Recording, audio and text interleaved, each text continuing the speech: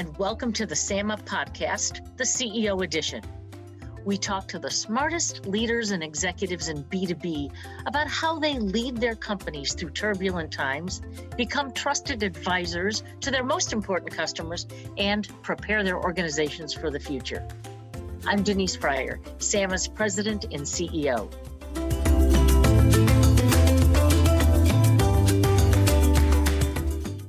Today, I am honored to bring a leading CEO to the discussion to discuss how COVID changed the sales world forever. Tim Pollard is the CEO of Aradium and a longtime partner of SAMA. Aradium has been a leader in creating effective messaging for several years with 2 successful books on creating and delivering effective messaging. He's now here to share how you can equip your sales force to thrive, not just survive, in this new virtual world. There is a white paper that I encourage you all to download and an upcoming SAMA symposium on April 29th, where Tim will share even more information. And you can access these from the SAMA podcast show notes included. So Tim, thank you so much for joining us today. Oh, hey, Denise, thank you. It's such a pleasure to be with you. We've had so much fun working with Sam over the years, and I'm not sure there's ever been a more important moment for strategic accounts as we enter this sort of mid and post-COVID world of selling. So it's such a timely discussion, I think. Great. Well, we are so thrilled. And let's get started. So many companies may have underestimated the impact of this shift to virtual. They might think, let's just do a Zoom meeting. So I really want to understand, why might they be underestimating, especially since they might be getting used to the expense savings on travel and so forth. So what are those big issues? It's a really interesting question. I mean, I think it's naturally human nature to see things at a superficial level, not necessarily to see the real depth. And I think the changes to sales superficially were really obvious, like, oh, damn, we got to figure out how to sell over Zoom. And as you said, hey, we're saving a few bucks, we're not going to have a sales conference this year and we're not traveling as much. And incredibly easy to say, well, those really were the 2 effects. That is to grossly underestimate what's really happening here. I think the transformation that is going to hit sales will be greater than for any other profession. And I really mean that. I think sales is going to be completely transformed in the most profound ways. I think the reason companies aren't seeing this is it's hard to see, and you've really got to kind of lock yourself in a dark room and wrap a towel around your head and think about this. And then it starts to become evident that this isn't just about, hey, how do I mute and unmute myself? And what are we going to do with these dollars we're saving? It's a lot deeper than that. Very, very profound structural changes, but you've actually got to think about it a bit before you start to see them. And as I think about this for sales, and especially for our strategic account managers who really rely on way more than just talking to their clients, but on building those long-term relationships. So why is this going to have such a big impact on them? So I think a good way to think about this is that sales is almost unique, in fact, possibly unique among all the professions in terms of its social dimension. You go to the dentist, you fall asleep, right? Dentistry will still happen. You may never meet your tax accountant, but your taxes will be prepared. Selling is a profoundly social function. It's a delicate, complex ballet between buyer and seller, as everyone listening to this knows. Well, what's happening, of course, or what's happened is the sales process has moved into an asocial environment, an environment that has fundamentally different social norms and dynamics and rules. So how's that going to work? How do you now execute a social process in an asocial environment? Now, think about strategic accounts. As you said, relationships in the strategic account setting are really paramount, probably much more so than the sort of transactional world of the general sales environment. Relationships just don't work the same in a virtual environment. And I think there's probably 3 ways that relationships change. The first way is because of this inherent social distance, this lack of social feedback, the loss of intimacy that you'd have gotten in a live meeting, one thing we absolutely know is it's much harder to build trust. We're hearing this from so many companies. I mean, LinkedIn, Cisco, IBM, all these different companies. Like, it can be very hard to build trust. So if you're a SAM and suddenly you've got some new contacts, there's been some turnover, how are you going to build and establish trust with them? Because it's much harder to do in a virtual meeting. I think the second aspect of the way relationships are changing is it's being quite well documented, but we're hearing it from everybody, that the number of people involved in the buying process is increasing. More people are showing up in sales meetings on the customer side than ever have before. And I think that's probably coming down to pure convenience. Some relatively interested guy in Frankfurt wasn't going to probably fly to New York for a meeting, but they might show up on the Zoom call now. So now a strategic account manager has got to understand the breadth of the buying group and how it's changing and how to respond to the issues, positions, and interests, as we often describe it, of those other individuals. So in other words, the breadth of relationship is also growing. And then the third aspect of this is all of this is having to happen usually in much shorter meetings. I was talking to a head of sales of a business unit at Cisco, and he said, look, if I fly out to see a customer, you always get 2 to 3 hours if you bothered to fly to their city, and probably lunch before and maybe drinks afterwards. And that's kind of the way of the world. And that's been my experience, right? If I'm ever out visiting a client, you very rarely just get an hour. It's a couple of hours and a drink afterwards. Well, these meetings are now 45 minutes and they are hard stop, beginning and end, because people are so overscheduled. So now you've got to build relationship and trust. You've got to do that across a broader buying group, and you've got to do it in a shorter space. That is not the same. That is a very, very profound difference. And I think strategic account managers are going to feel like, almost like their wings have been clipped a little bit. Like, how do I do this? I mean, how do I operate? How do I get my arrow through this really narrow window? It leads to the need for SAMs to appropriate a whole new set of skills. You don't just operate in a virtual environment just like you did in a live environment. Hey, as long as I know how Zoom works. That's completely missing what's changed. A couple of things come to my mind when I hear you talk about this. A simple one is, have you noticed a difference in even the ability to get a meeting with key clients, or has that become easier? We have this question many times in SAMA.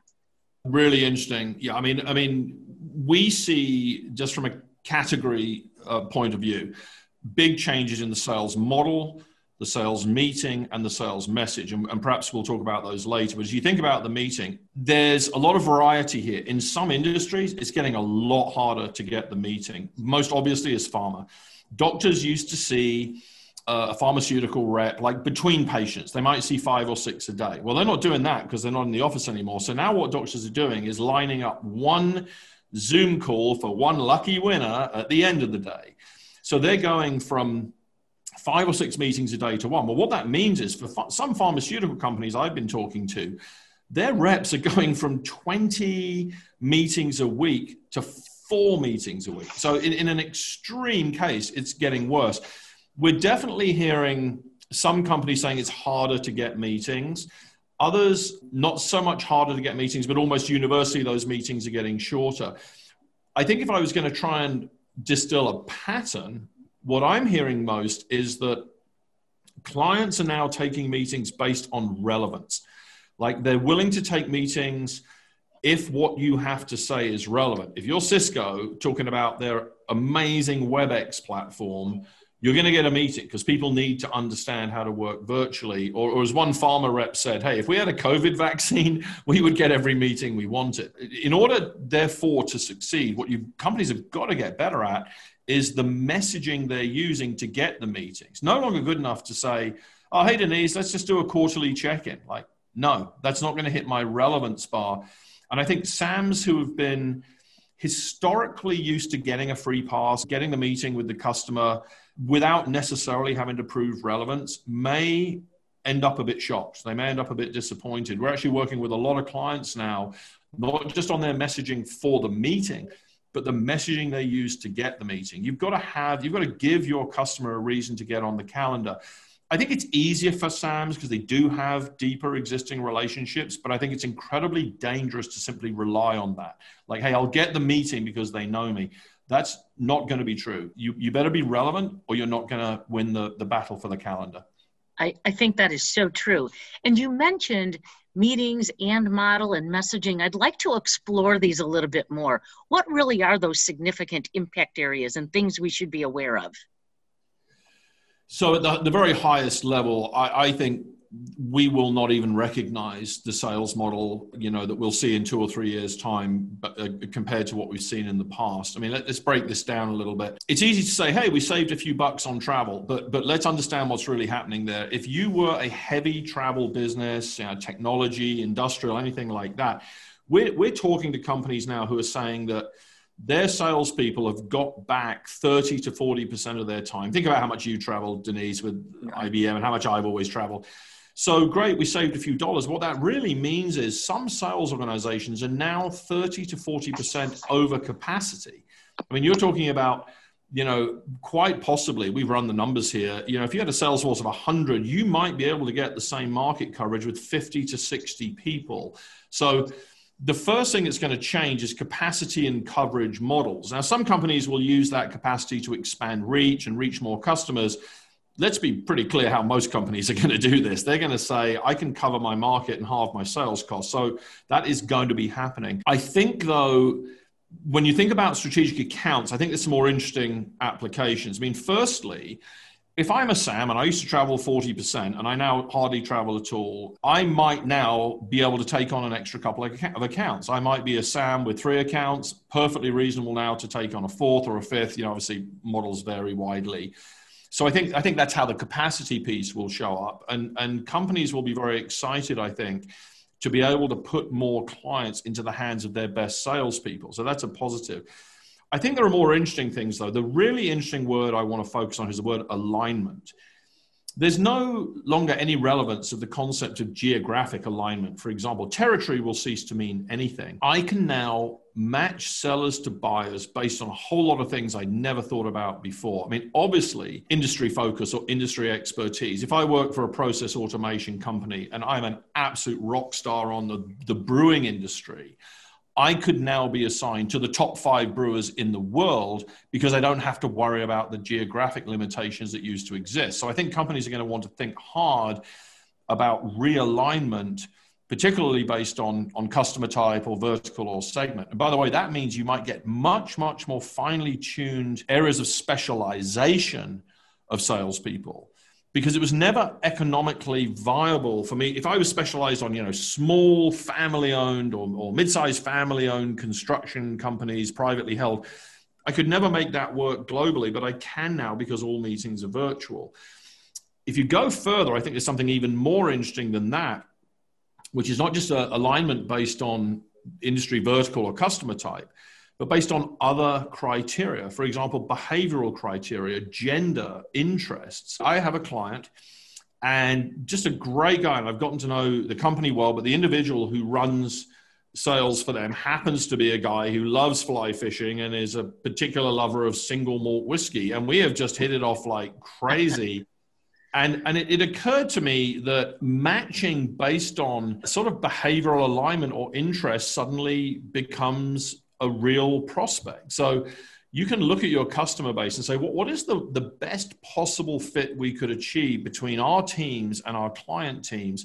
And you can now do that in hitherto unimagined ways. It could be based on interest, it could be based on gender, it could be based on age. And the data's out there now, of course. You can look on LinkedIn and learn an awful lot about a client.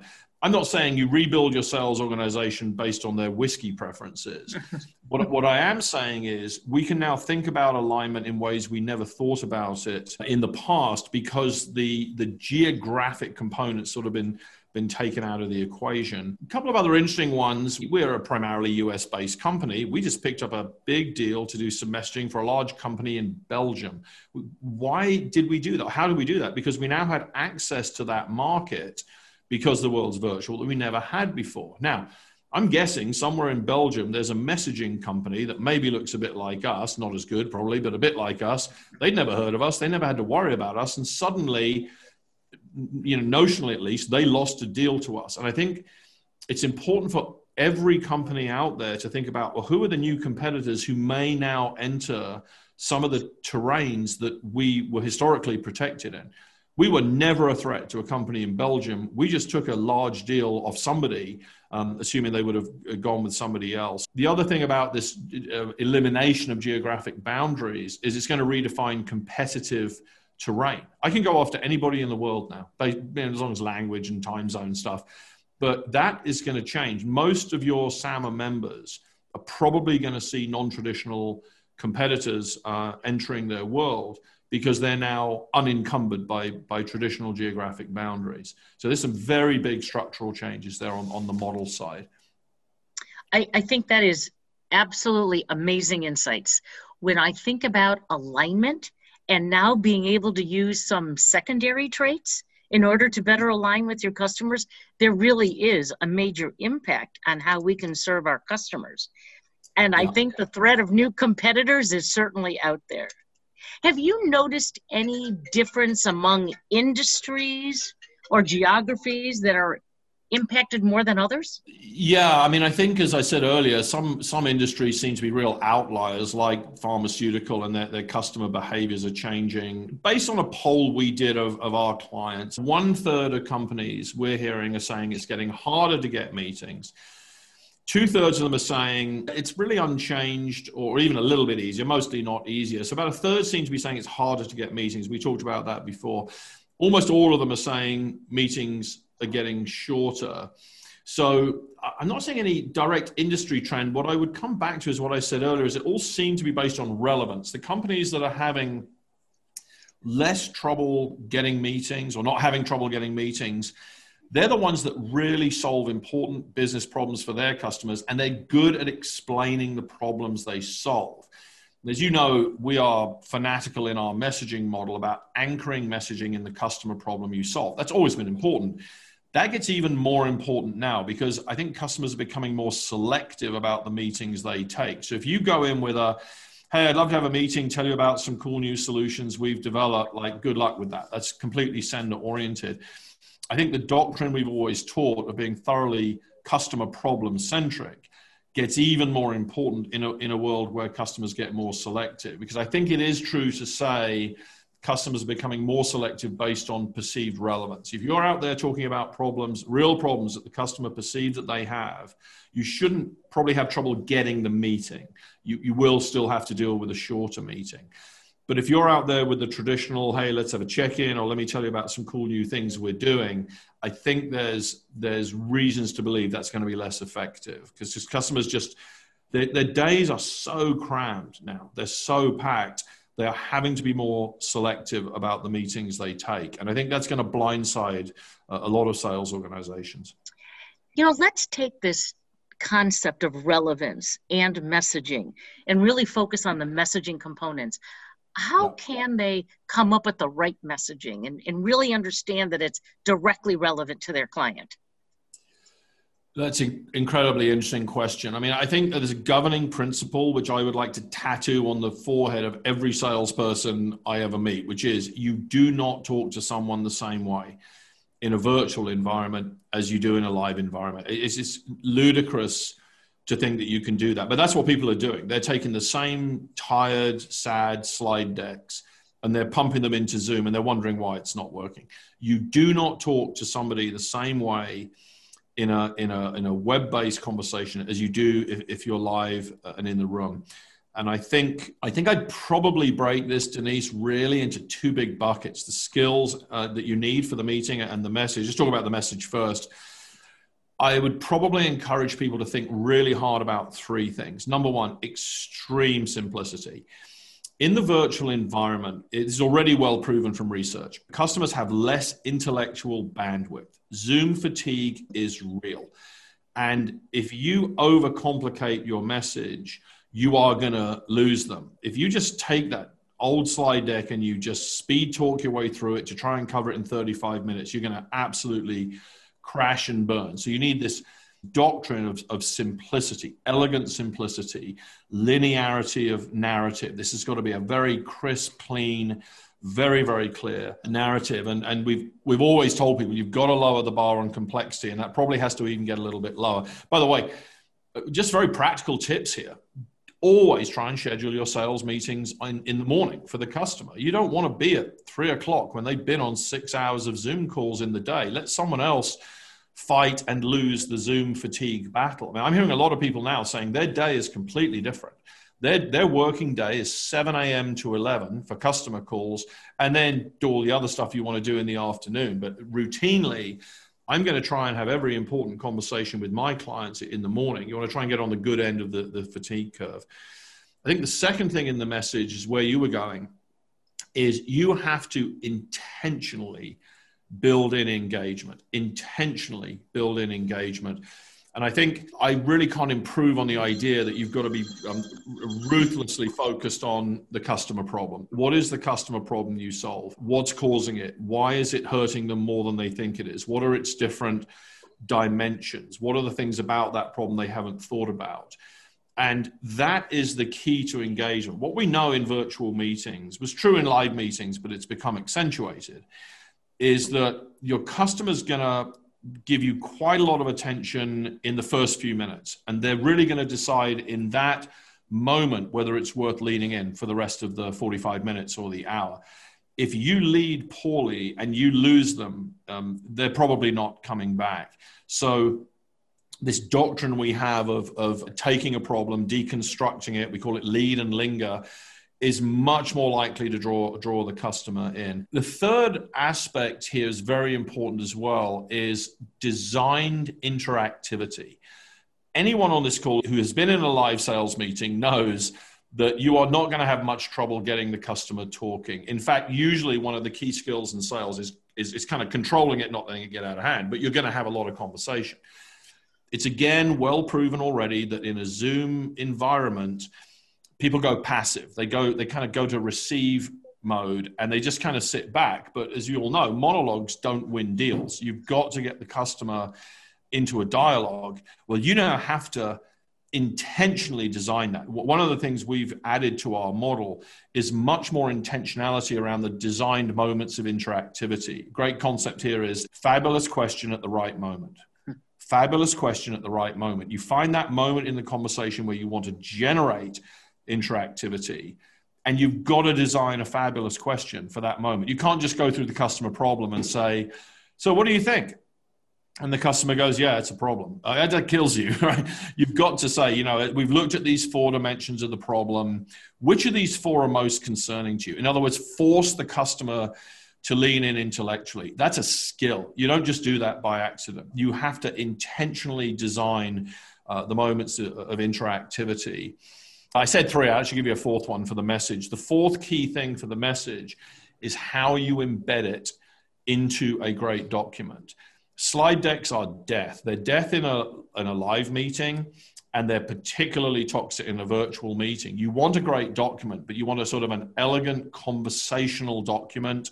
It can be digital, that's not a problem, but you want a document that I think beautifully captures your argument's main points, not dozens of pages of bullets. I was talking to a company yesterday, actually, where we had helped a couple of SAMs build a message for Coca-Cola. And they distilled this deck down to a great 2-pager. It flowed really beautifully. It laid out the problem. It's proper, fully formed sentences, but nicely distilled. And that customer, they actually mailed the document to the customer, which I thought was a very good idea. We would recommend that where it's possible. And they mailed a bunch of copies. And they know that customer was going to actually take that document away and begin to use it to have their own internal conversations. As you know, we believe retellability, the ability of the people you've met with to retell your story, for your story then to continue to move within the customer in the meeting rooms that you're not in, those big meeting rooms where the decision-making body's meeting, that's absolutely paramount. And the document is 90% of that. The document is 90% of the retellability of your message. Let me put that another way. If your message is to be retellable, if it's to travel within the customer when you're not there, 90% of your message being retellable is really going to flow from how well you've built the document.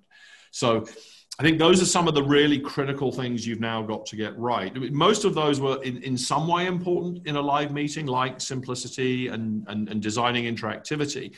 But those really get amped up in a virtual environment. Again, this is what people are missing. They think they can just take their old sales conversation and just do it over Zoom and project slides. And that's going to be crash and burn. It really is for a lot of people. You know, I love the way you describe that as being intentional. I think that really is the difference maker here.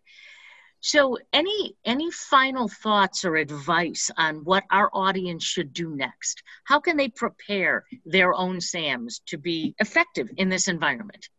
I think the absolute worst thing you could do right now is just pretend this isn't happening. When we laid out this white paper, we said there are 7 big things we're seeing. I know all 7 will not equally hit all industries, but some of the 7 are going to hit every industry. You can't just pretend it's not happening. What I would do, and we can help facilitate this if you want, but you don't really need us most of the time, is I would download that white paper, and the white paper is associated with 3 short films. There's no charge for any of this. It's out there. It's for free. There's a film on sales model, sales message, and sales meeting. I would have an internal session to go through this thing and just simply ask 2 questions. Is this going to hit us? And if it is, what are we going to do about it? It's that simple. And I think you might go through and say, hey, we're fine. None of these 7 are going to hit us. I don't think that's going to happen. But I think what will happen is, and we've seen this already with a good half dozen companies who've started thinking about this. Companies that we've talked to are looking at this and they're saying, damn, 3 or 4 of these are really going to hit us. We have to think about, I mean, some we know are going to hit everyone. You have to structure your message differently in a virtual meeting. You can't get around that. That hits everyone. But go through the 7 and say, okay, which of the 7 are really going to be important for us? And then, okay, maybe it's 3 or 4.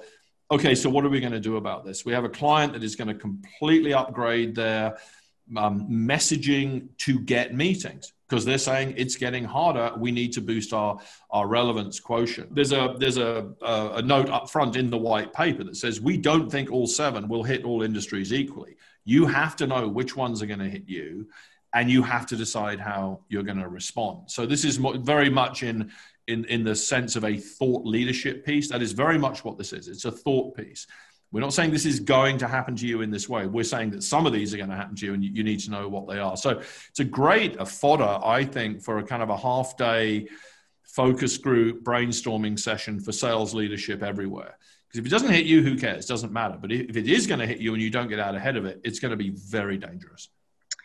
You know, Tim, I thank you so much for the insights you've provided to us. I strongly encourage all of our listeners to get more information from Tim's white paper, which can be accessed through the notes and the link on the podcast series.